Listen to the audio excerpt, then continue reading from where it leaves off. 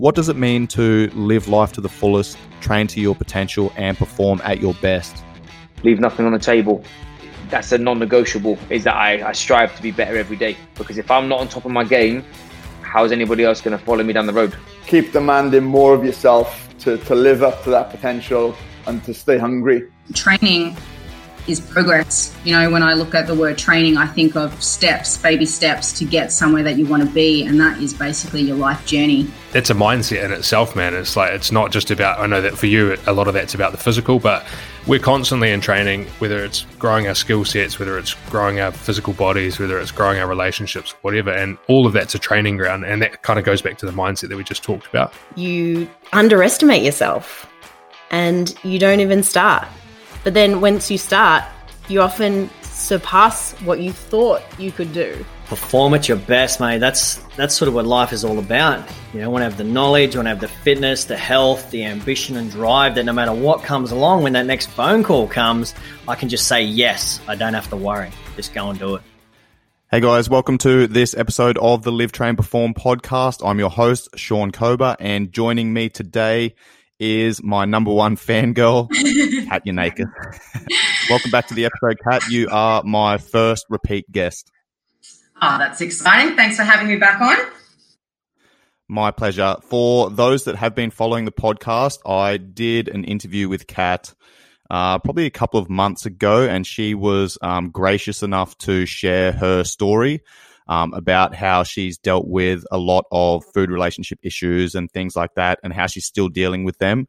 So if you haven't listened to that episode, please make sure you go back, listen to that, get some context on who I'm speaking to, and listen to Kat's story, because for the most part, a lot of people will take a lot of lessons and strategies away from that episode. So once again, Kat, thank you very much for sharing that with my listeners and myself. No problems. Looking forward to today. Yeah. Now, again, for people listening, the reason I've got Kat back on again, this is one of my Coach's Corner sessions, and we just had a conversation offline about, actually, let's go through that conversation. Kat was like, are these FAQs? Because these are really fucking good questions. And my reply was, I get these questions a lot of the times, and for the most part, I try and do my best to answer people's questions via social media and things like that. But it does take a lot of time, and it's much easier for me to, if I get the same questions numerous times, it's much easier for me to put these episodes together where I can then push people towards the podcast. And I did actually record a Q&A session over this week. It's Friday now. And yesterday, my software that I used to record decided to update, and I lost my entire episode. So I messaged Kat yesterday and I was like, hey, random question, but you want to jump onto a Coach's Corner episode with me? And she's like, I'd fucking love to. Let's do it. So here we are. Awesome. Let's kick off, first of all, with, there's a question that I asked Marshall in the last Coach's Corner, and that was, what are some of the biggest mistakes that you see your clients make when they first start working with you? This is a good question also. I guess for me, a lot of my clients have now been working with me for a long period of time. And I think one of the major mistakes that I see when people come to me is that they assume that I'm going to be a trainer or a coach that drills them every time they work with me.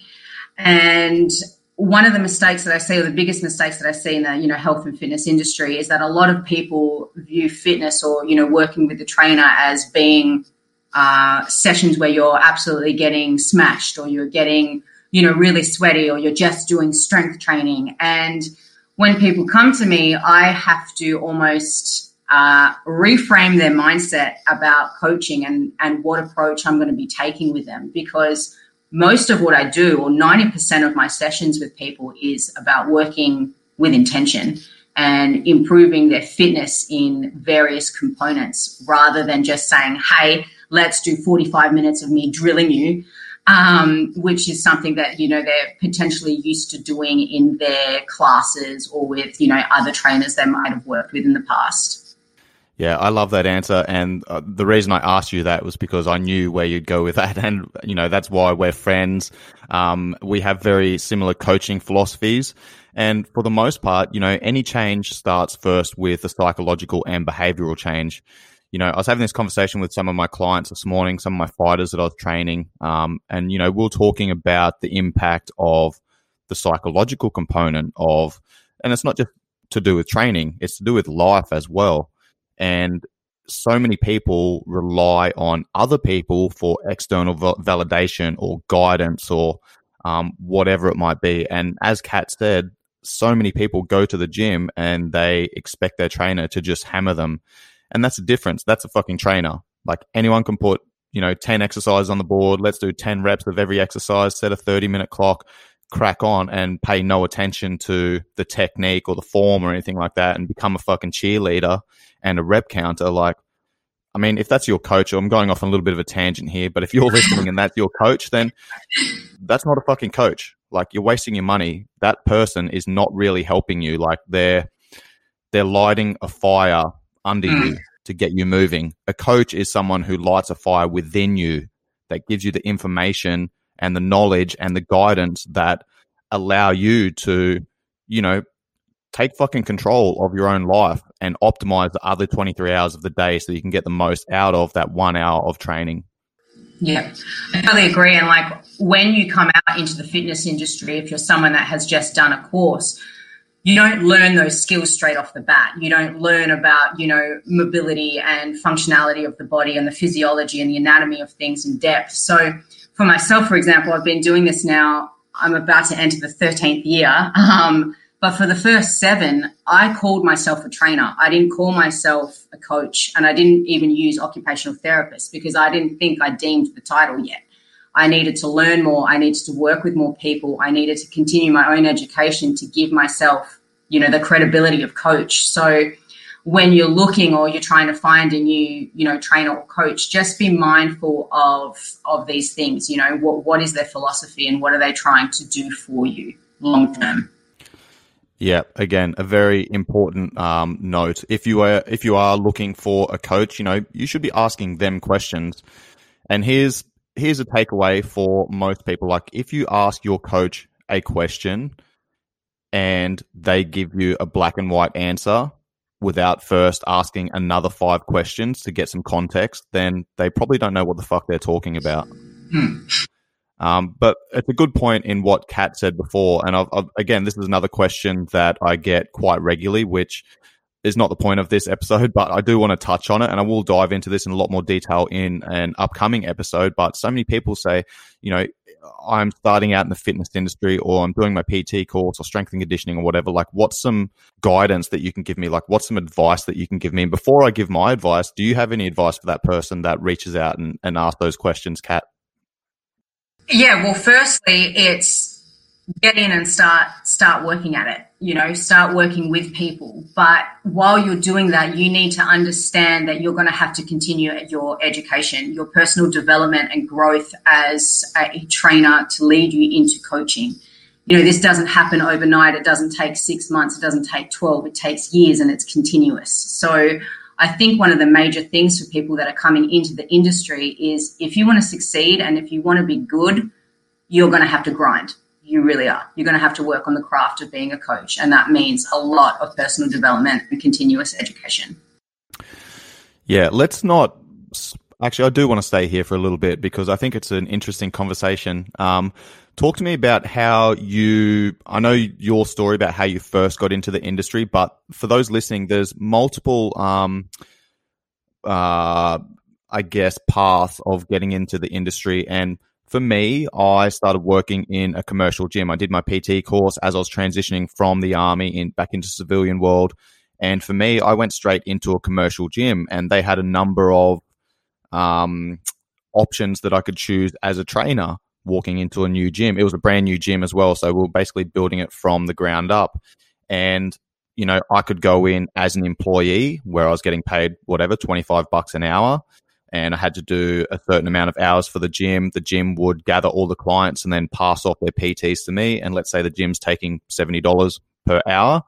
They would take the majority of that and I'll get paid $25 an hour. So that was one option. Another option was I could be a contractor for the gym. So basically what I did there, and this is the route that I ended up taking, was they gave me 3 months where it gave me access to their members. It gave me access to the gym. And the first month I had to do, I think it was like 15 hours a week in the gym for free. And I didn't pay any rent. And then the second month was, I think, 10 hours a week for free. And then I paid 50% rent or something like that. And then the third month was 5 hours free and then 75% rent. So the whole concept was over 3 months, you build up your client base, you get people on your books, and then you build up to paying full rent. And, you know, some of the gyms that I worked at was like $250, $300 a week in rent that I was paying a gym just to have access to their members and to the equipment there. What was the path that you took to get into working as a trainer? My path was a little bit different because I actually started as a group exercise instructor. So what I did was I went a different route and endured my first experience as an entrepreneur and developed my group fitness classes. So I went down the road of having to find, firstly, free space, outdoor sessions, and then finding spaces to rent, like, you know, community centers and bowling clubs and stuff like that. And at one period, I was running about 24 different exercise classes within a week. So that was how I had to do it, which meant that there was different modalities that I had to put into place. And there was also a different level of, you know, trying to promote, trying to get word out, because I didn't have the access in a gym to, you know, grab a group of people and just be like, hey, you want to group train?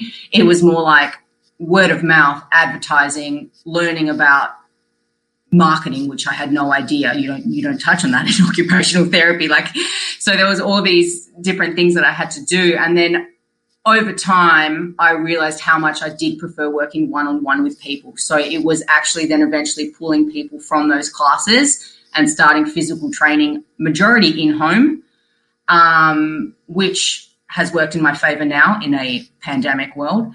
And also then eventually moving into a gym who had a similar setup to your original one, where it was like you got paid a percentage of the fee that the client was paying. Yeah, and that's the whole reason I wanted to ask that question, is because there's so many different pathways to becoming a coach. And, you know, choosing the path that is right for you is very important, because there's so many different options. And, you know, a lot of people don't know that when I was starting my own business and those first 3 months where I was at the gym and I was giving them free hours, I was also giving away free hours to potential clients. People would walk into the gym and I would meet them at reception and say, hi, how are you today? My name's Sean. I'm a new trainer here. I've just started. I'm offering people 30 minutes of free personal training. And that's basically how I put people on my books. Would be, I would book in 2 free 30-minute training sessions. And I was doing like 30, 40, 50 hours a week for free when I first fucking started. Yeah. And this is what people don't realize, you know, and this is something that I realized very, very quickly. To tie it all back into what you were saying earlier, it's not just about putting someone through a training session and giving them a meal plan. When I first started, that's what I did. And I very soon fucking realized that, you know, 5% of people got results from that because they had the internal drive and motivation to, you know, stick to the plan, and they got results. Okay. But the other 95% of people, when fucking life got in the way and they couldn't stick to the meal plan and the training plan, me as a trainer was like, well, that's your fault that you couldn't do that.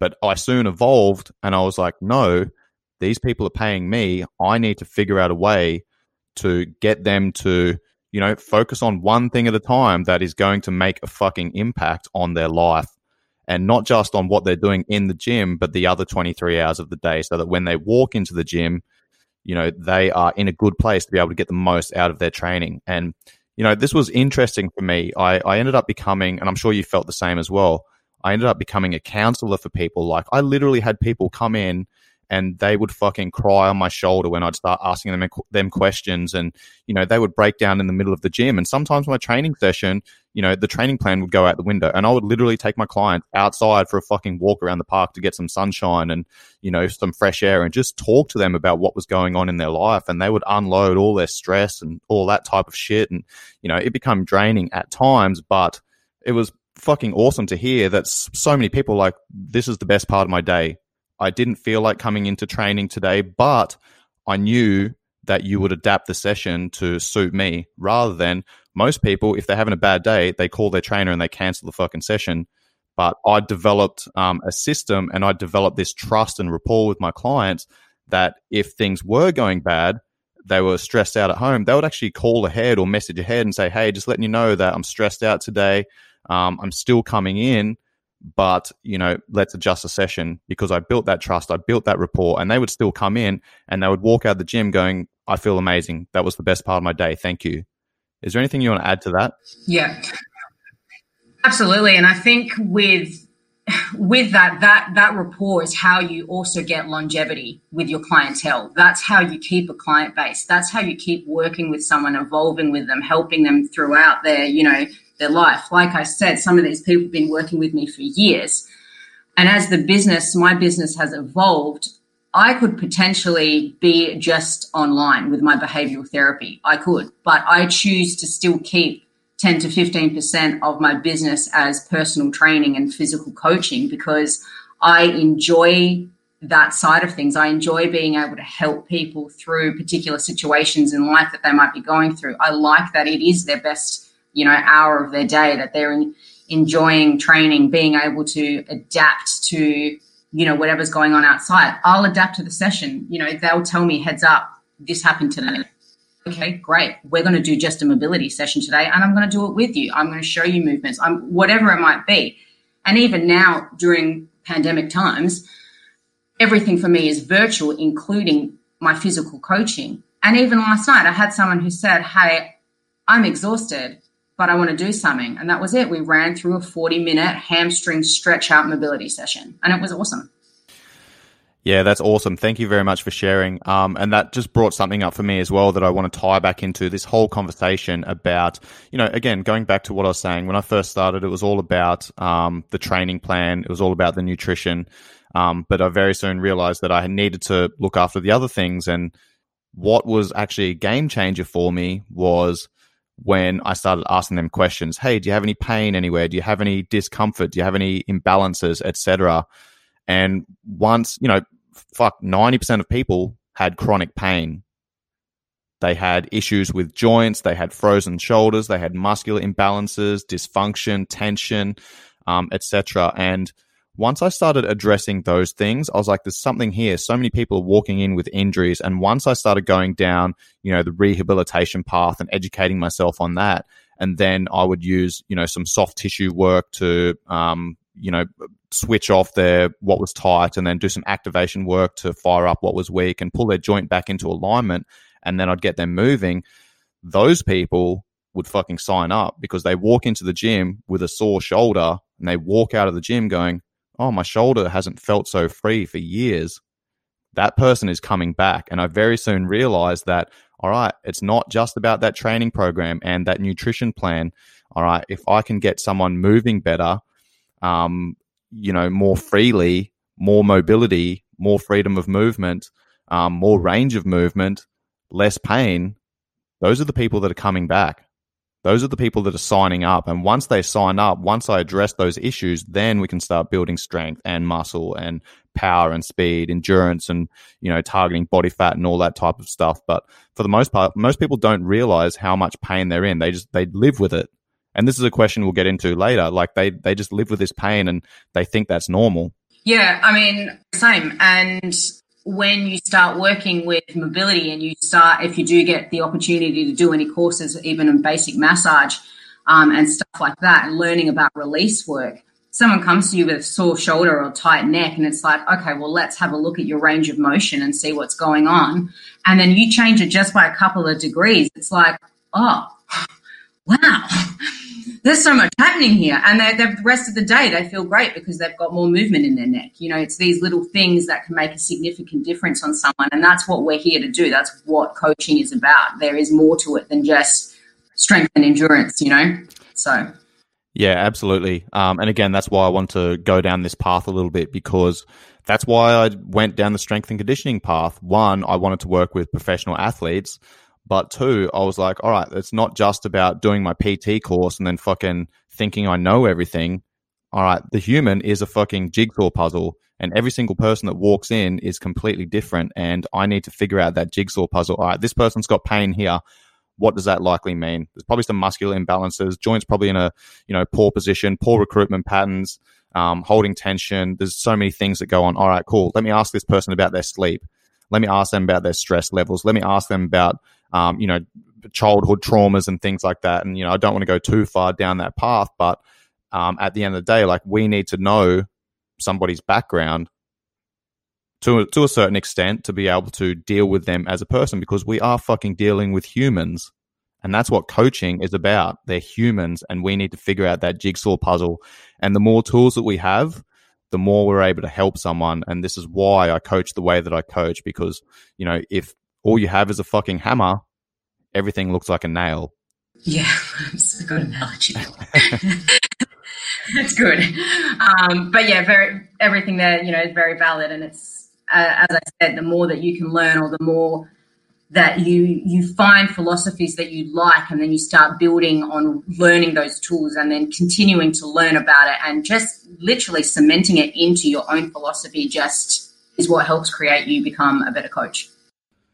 Yeah, just to add on that, we may as well answer this question now. We've gone far enough down this path. But for the most part, when I do get these questions, when people ask me, I'm trying to get into the fitness industry, what's your recommendations? What books should I read? What courses should I do? What podcast should I listen to? One, listen to this podcast. Because I get awesome people like Kat on to share their experience. But the other thing is, just ties in with what Kat just said then, is, learn something and then go and apply it. And this is how I learned. I was like, all right, every single person that I'm working with is coming in with pain. I need to figure out why. I need to figure out what's causing that. Okay. And then, I go down that path of like rehabilitation, figuring out what's causing these misalignments of the joints and things like that. And for the most part, it's muscular dysfunction and imbalances, right? So if I can fix those imbalances and address those imbalances, that's going to get the joint moving freely. That person's going to move better with less pain. All right, cool. Now I need to address sleep. How's this person sleeping? Why are they not sleeping very well? Is there anxiety? Is there stress? Is there, so cool. Now I need to go and learn about sleep. Now I need to learn about the autonomic nervous system. Are they in a fight or flight state most of their life? Do they ever do anything that allows them to push into a parasympathetic state of rest and digest? Because if they're not doing that, they're not fucking able to digest, absorb, assimilate their nutrients from food to then provide the raw materials to the systems that they're stressing out through training. There's so many different aspects to this. And my recommendation is, learn one thing, apply it, and then, if you want to go deeper in that point, do it. Take courses on it, listen to podcasts on it, read books on it.